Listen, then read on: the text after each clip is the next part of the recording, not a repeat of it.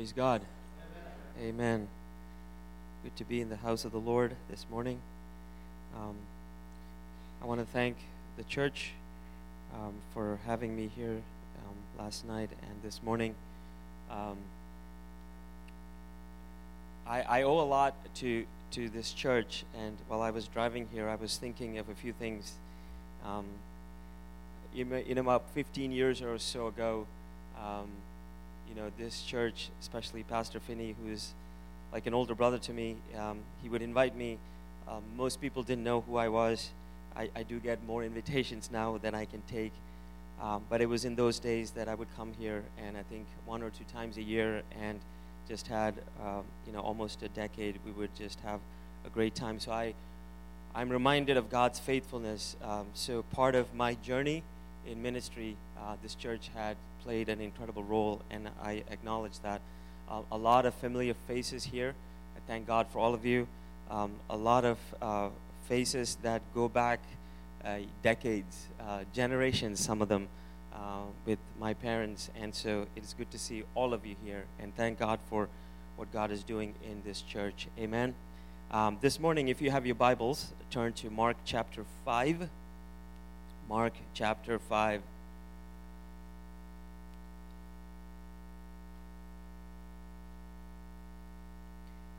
And I'll read from verse 22. Mark chapter 5, verse 22 onwards. So it says, "Then one of the synagogue leaders named Jairus," so just a brief description of Jairus. It doesn't talk about this here, but the Bible says that he was a synagogue leader. That means he was the lay president of the synagogue, which means that he would have been a man of incredible devotion to God, obviously great morality, respectability, probably incredibly wealthy, and obviously a very prominent person in the society. But today, he's none of those. He's very desperate. He came, verse 22 says, he came and saw Jesus and fell at his feet. He pleaded earnestly with him and said, "My little daughter is dying. Please come and put your hands on her so that she will be healed and live." The language he uses here is not that she might die. It is that, Jesus, she is about to die unless you come to my house. So think about his posture. Remember, grown men in those days never pleaded, particularly men of those kind of stature. It was considered almost shameful for men of his stature to show that kind of emotion. Some of you men still have that problem. We can work on that. But for a ruler of a synagogue to prostrate himself before another man's feet is unheard of. But when your little girl is dying, you do things differently because you see things differently. And Luke actually has a similar account, and he actually says that this was Jairus' only daughter, which is odd in those days when people have a lot of kids. Which means that they probably could not have more children. And so this little girl meant the world to him. And so verse 24 says, Jesus went with him. Jesus says yes. Imagine the excitement of Jairus on one hand, the nervousness on the other hand, but the excitement. I came to Jesus and he said yes, and I'm taking him to my house.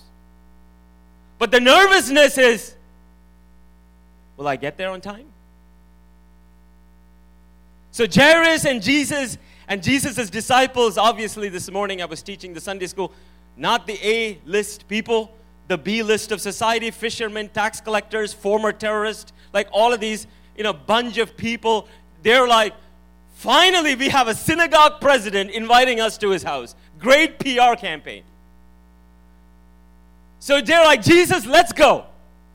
Right? Let's move people around. Let's rush to Jairus' house because this miracle will give us great publicity. So they went. Verse 24, a large crowd followed and pressed around him. And a woman was there in that crowd who had been subjected to bleeding for 12 years. That's an extremely polite way of the Bible saying that she was not just sick, but likely in incredible pain. She was obviously unable to have children, and even more, she was ceremonially unclean, which means no one could touch her. She was not allowed in public worship. She really shouldn't be in the crowds. And this has been this way for 12 years. For 12 years, no one has touched her. 12 years, no one has hugged her. For 12 years, no one has laid a hand on her. No one has prayed for her. She has been outcast and lonely for 12 years. Verse 26. She has suffered a great deal under the care of many doctors and has spent all that she had, yet instead of getting better, she grew worse. I am in pharma. I love doctors. I work with them all the time. But this was even before Obamacare. She worked with a lot of doctors, but apparently it didn't get any better. Doctors, God bless you. Go treat your patients well, but sometimes even doctors can't solve them. But she grew worse, doesn't even get better.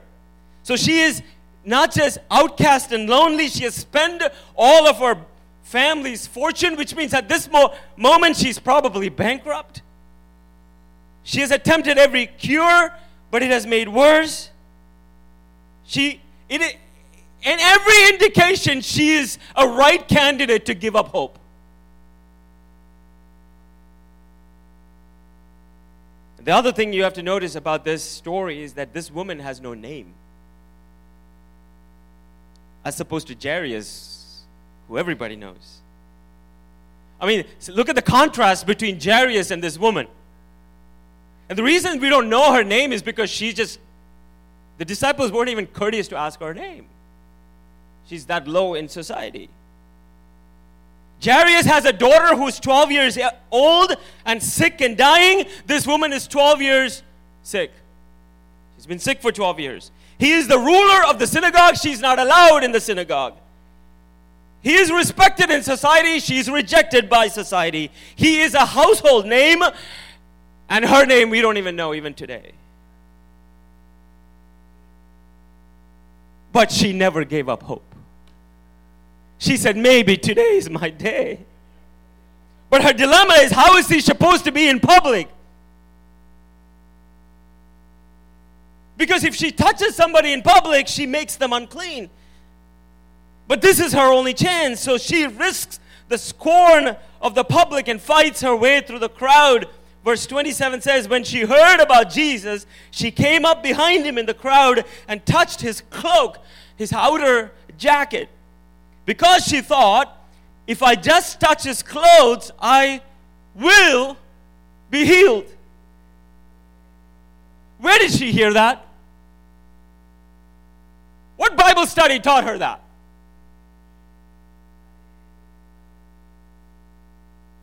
Maybe. In Malachi 4:2, there is a prophecy about the Messiah. And Malachi 4:2 says, when Messiah comes, he would rise with healing in his wings. Maybe she read that. Because the wings of the Messiah was the cloak of the Messiah. So it says the Messiah would rise with healing in his wings. Maybe she read that and she said, that is my hope. I'm going to anchor my miracle on that one verse, that Messiah would rise with healing in his wings. And if I just touch his wings, I could be healed. And church, this morning, here's another thing. Up until this time, no one ever touched Jesus and be healed. But 2 chapters later, what were they doing in Mark 7 and 8? The Bible says they were bringing people out there that they may touch Jesus' clothes and be healed. She didn't just believe this. She set a pattern for other people on how to receive a miracle from God. Some of your lives, you are stuck without any hope. Listen, God is preparing you for something awesome. God is teaching you something great. It is not just for you. It will be a pattern for so many people for generations to come.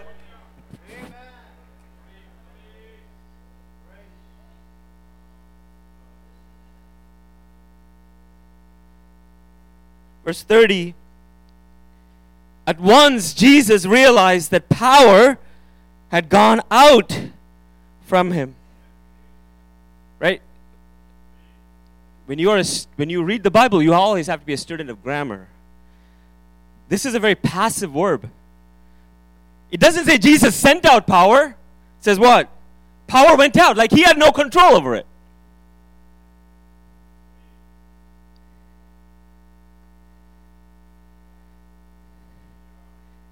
And he turned around and said what? Who touched my clothes?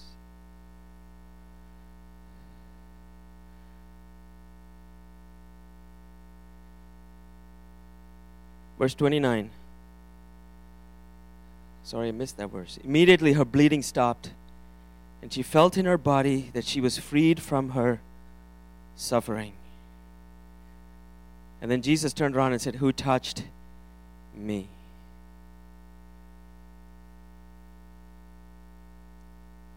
Jesus knew who touched him, but Jesus was inviting her to come forward.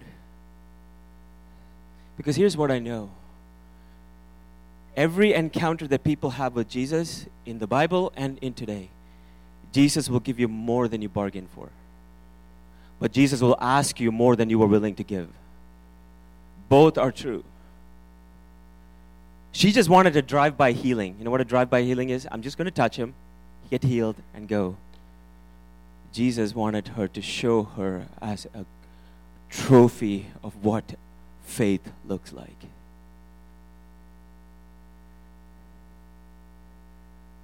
So Jesus says, who touched me? And his disciples, obviously, verse 31, you see the people crowding against you and you ask, who touched me? These guys, they're not obviously the most spiciest Doritos in the bag. We know that. But the disciples have this amazing ability to fill silence with stupidity.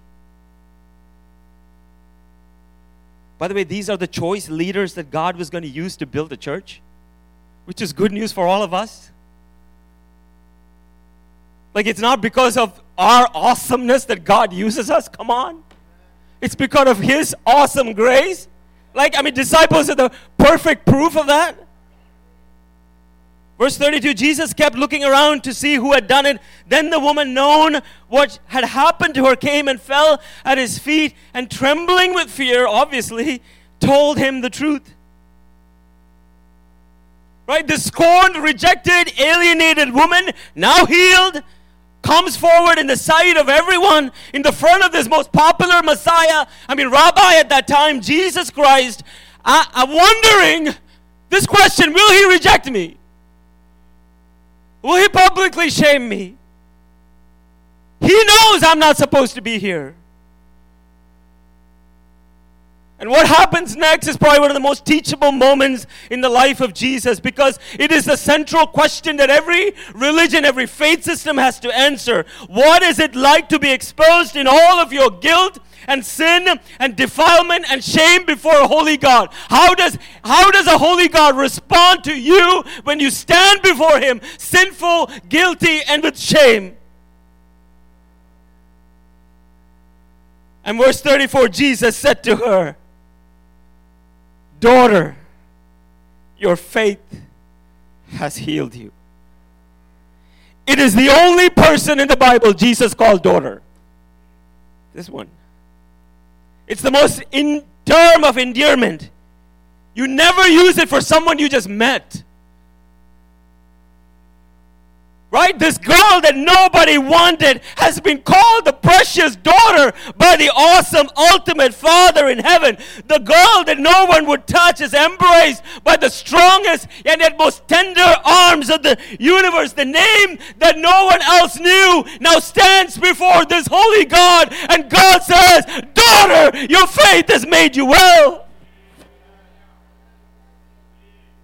Again, see the contrast. Jairus' daughter has a dad to plead her case before Jesus, but this woman has no dad, nobody to plead her case to Jesus. This woman has no father, so Jesus says, I will be your dad.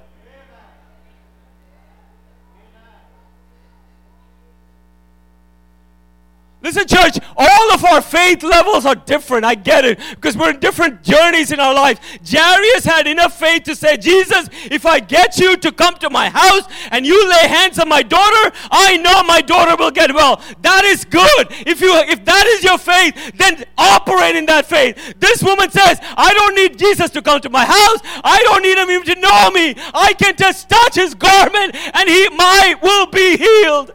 There was a centurion that said, Jesus, you don't even have to come to my house. Just speak the word, and that word will heal my servant.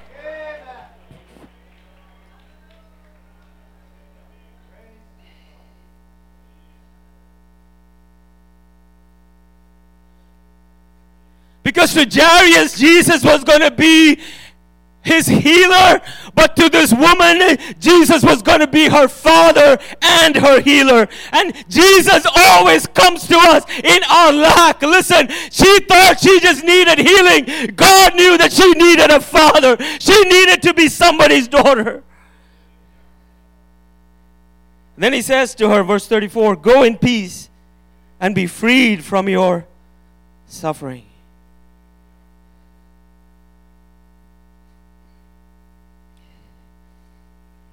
I love telling this story to my Muslim and Jewish friends because there's something that they catch in the story that we normally miss.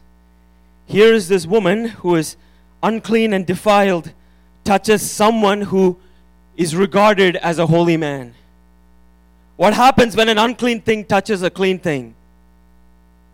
Do you know? The clean becomes? We know that. We know that with sickness, right?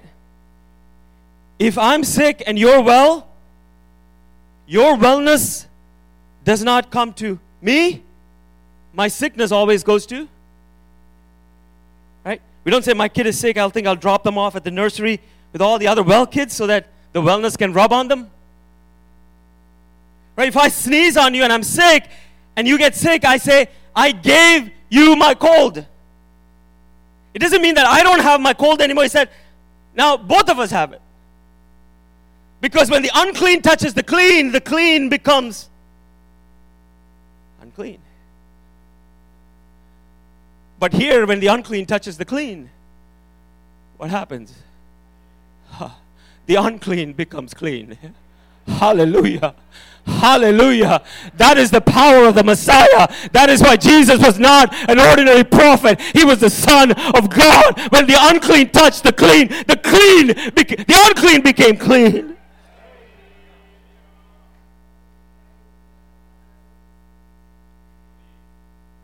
Verse 35.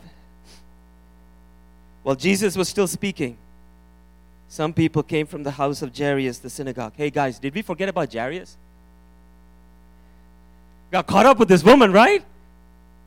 Jairus is standing there. What is he thinking? Jesus, let's go. Let's go. My daughter is about to die.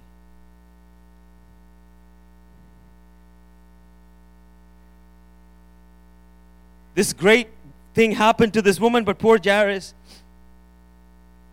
And someone comes to tell him what? Your daughter is dead. Imagine the nausea of Jairus at that time. Here. If you're in the medical profession, you would understand this. If not, you still get it. There are two different conditions that human beings go through. One is chronic and one is acute. You guys know that? Okay? So let's break it down for the story. Woman with the issue of blood for 12 years. Is that chronic or acute? It's a chronic condition. She's managing it for 12 years. She can manage it. Jairus' daughter dying. If Jesus doesn't come, is that chronic or acute? It's acute. Jesus gets a call of an acute case and stops to heal a chronic case. Today it's called medical malpractice. Right? You're an ER doctor. Somebody comes to you acute. If you don't do something in the next 10 minutes, half hour, the person dies. And then you have somebody who has, some kind of diabetic case, right? Just manage their medication for a couple hours. And you stop everything with the acute. You go to the chronic patient and deals with them. And you come back and the acute patient is dead.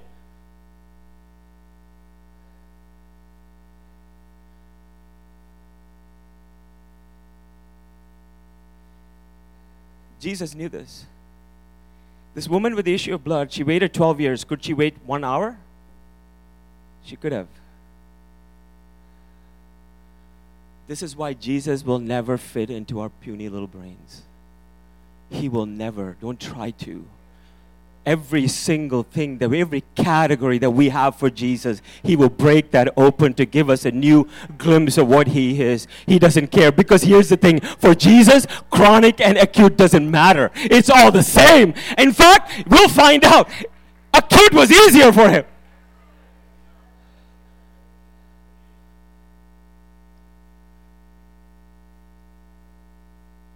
So Jesus goes, He says, your daughter is dead. Why bother the teacher anymore? This is the question. This moment is Jairus' test of faith. It's 2 words. Why bother?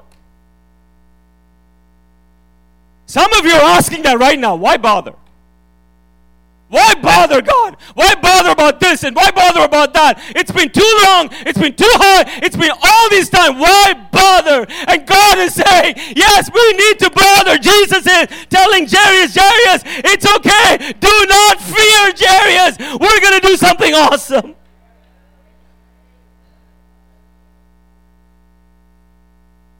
You can always bother Jesus. He loves it when you bother Him. He's glorified. He loves it when you bother Him. Even in the direst of circumstance, bother Him. Keep on bothering Him. Never let the enemy even say, why bother? I am going to bother him. So what did Jesus say? Verse 36. Do not be afraid. Just believe. Just believe. Verse 37, He did not let anyone follow Him except Peter, James, and John, the brother of James. And when they came to the home of the synagogue leader, Jesus saw a commotion with people crying and wailing loudly. He went in and said to them, verse 39, why all this commotion and wailing?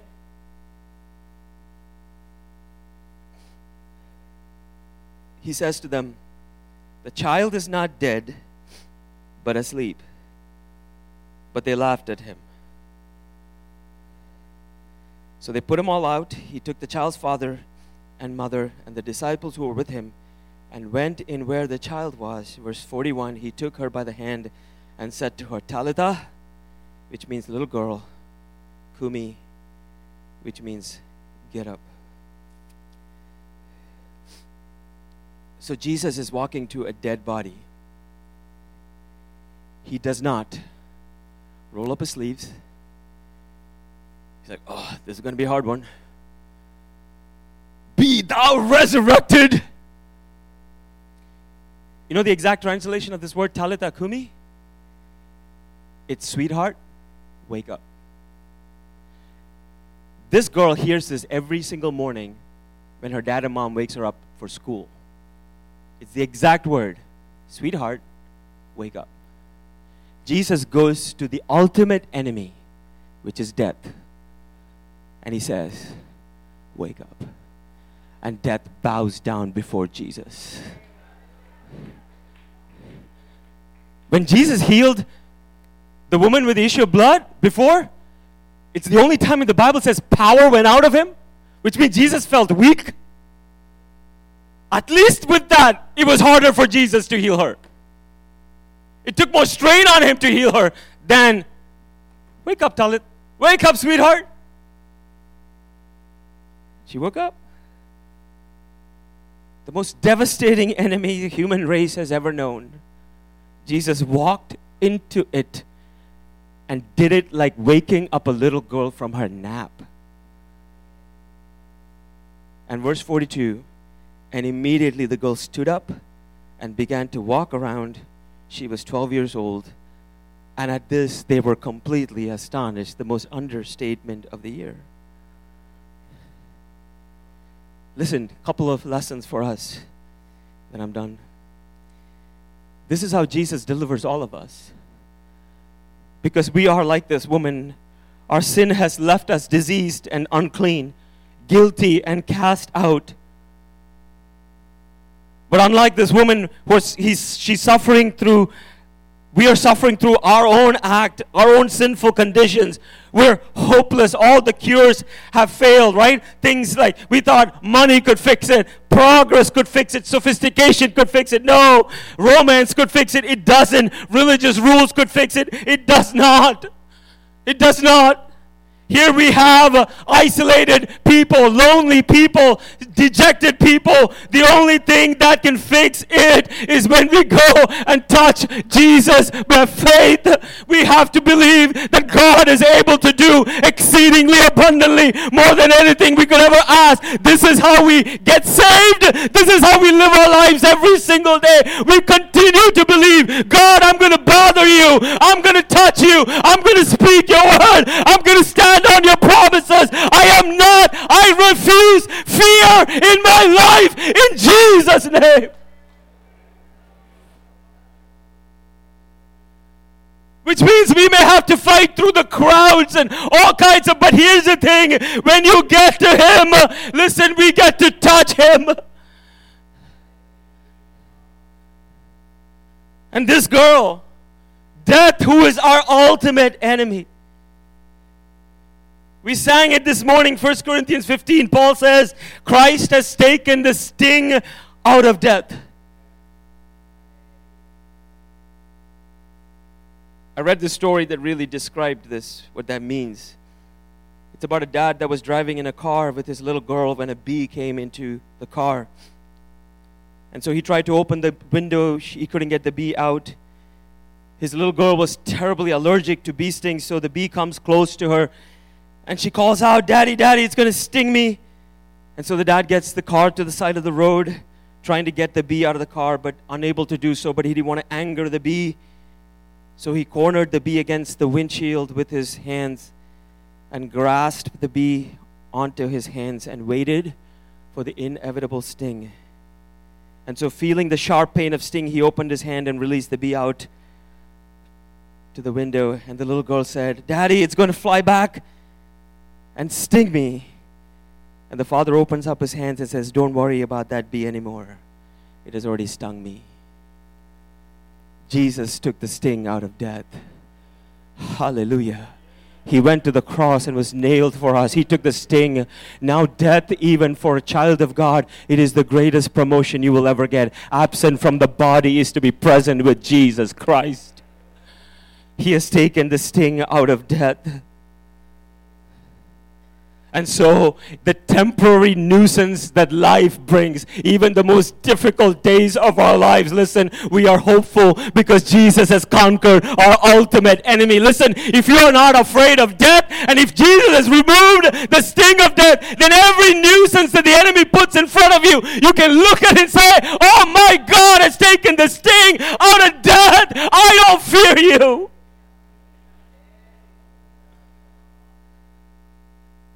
But this is how Jesus works in our day lives, everyday lives. This kind of faith, wherever your level of faith is, and I realize you could be a Jairus or a centurion or the woman, it doesn't matter. God honors faith. God looks at you. If you have any kind of faith as small as a mustard seed, any level of faith, God is so honored when you do that. Faith always engages the power from God, a power that is not available until you depend on it. Jesus never turns away anyone that comes to Him. Psalm 9 verse 10 says, "O Lord, you have never forsaken those who trust in you." Maybe you're like Jairus, hopeless about some situations, whether in your family, about your future, and you're like, why bother? I'll tell you why bother. Because you have a Savior who is passing by with His tenderness that is deeper than the ocean and His faithfulness that reaches to the sky. You have a Savior that is here this morning. He is the same yesterday, today, and forever. If you can just reach out and say, yes, Jesus, I will bother you. Has it been 12 years? Keep knocking. Has it been 20 years? Keep knocking.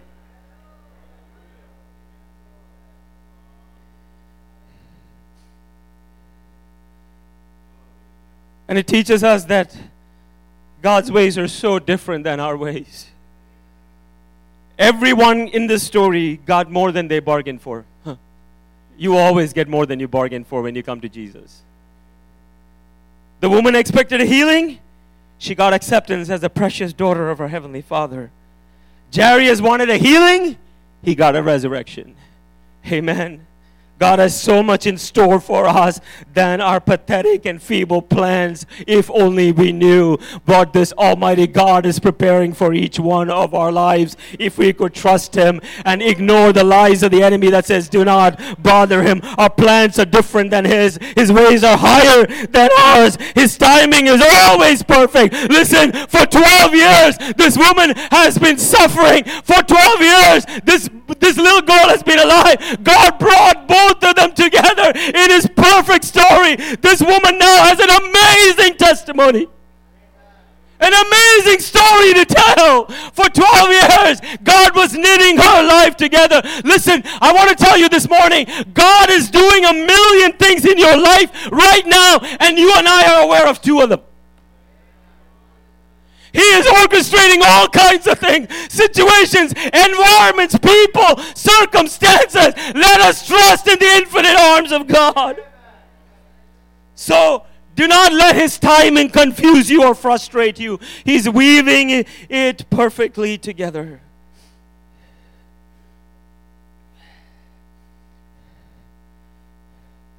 Here's why I close. My time is done.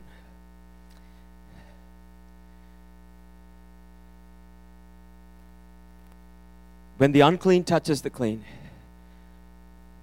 the law and the prophet says the clean becomes unclean. But when this unclean touches the clean, she becomes clean. But what happened to the unclean? What happened to her uncleanness? Jesus took it on Himself. Her bleeding stopped, but in a few days, His bleeding was going to start. He would rise up across a mountain called Calvary and lie down on a cross called Golgotha. And there, every uncleanness in this world, every defilement, every sin was put on Jesus. And Isaiah 53 says, and the Lord laid upon Him the iniquity of us all. The reason she became clean is because Jesus took her uncleanness. He became unclean for her. He became unclean for you. The reason that you and I can walk in resurrection power is because He took death upon Himself. The reason that we can walk in the riches of God is because He was made poor. He's the reason we can live with the fellowship with the Father because He was forsaken by the Father. This is about a substitution that God did for each one of us, and we celebrate that. We're going to celebrate that in a moment. Oh God, You sent Your only Son, took the unclean and the pain of this world so that you and I can live in a clean with the righteousness of God.